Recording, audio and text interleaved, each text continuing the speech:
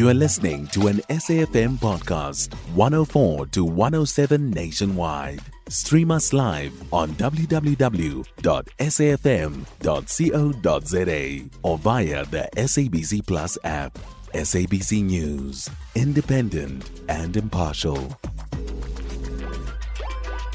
There is another significant indicator relevant to the issue whether the chairperson of the commission is ultimately the only commissioner to make the decision in a recusal application. The question whether Commissioner Makhubela can, on the facts of this matter, bring an impartial mind to bear on the work of the commission is quintessentially a legal question that should be decided by the chairperson alone.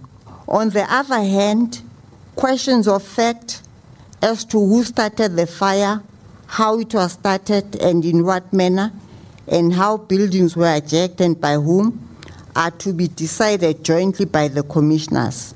I have already alluded to the test as enunciated by the Constitutional Court in Sarfu when dealing with the test for the recusal of the application, and therefore do not repeat it.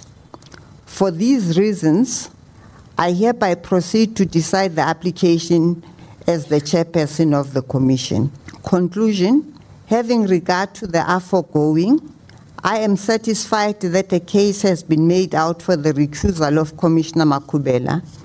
In the premises, I rule that Commissioner Makhubela is recused as a commissioner of the commission. That is the ruling. The proceedings are adjourned. And that was Justice Sisi Khampempe making her ruling on the recusal application brought by the Socioeconomic Rights Institute, SERI, over Commissioner Thulani Makhubela following his anti-foreign national remarks on his X account. You can find SAFM Current Affairs on 104 to 107 nationwide. Our podcasts are available for download on all our digital platforms. SAFM, leading the conversation.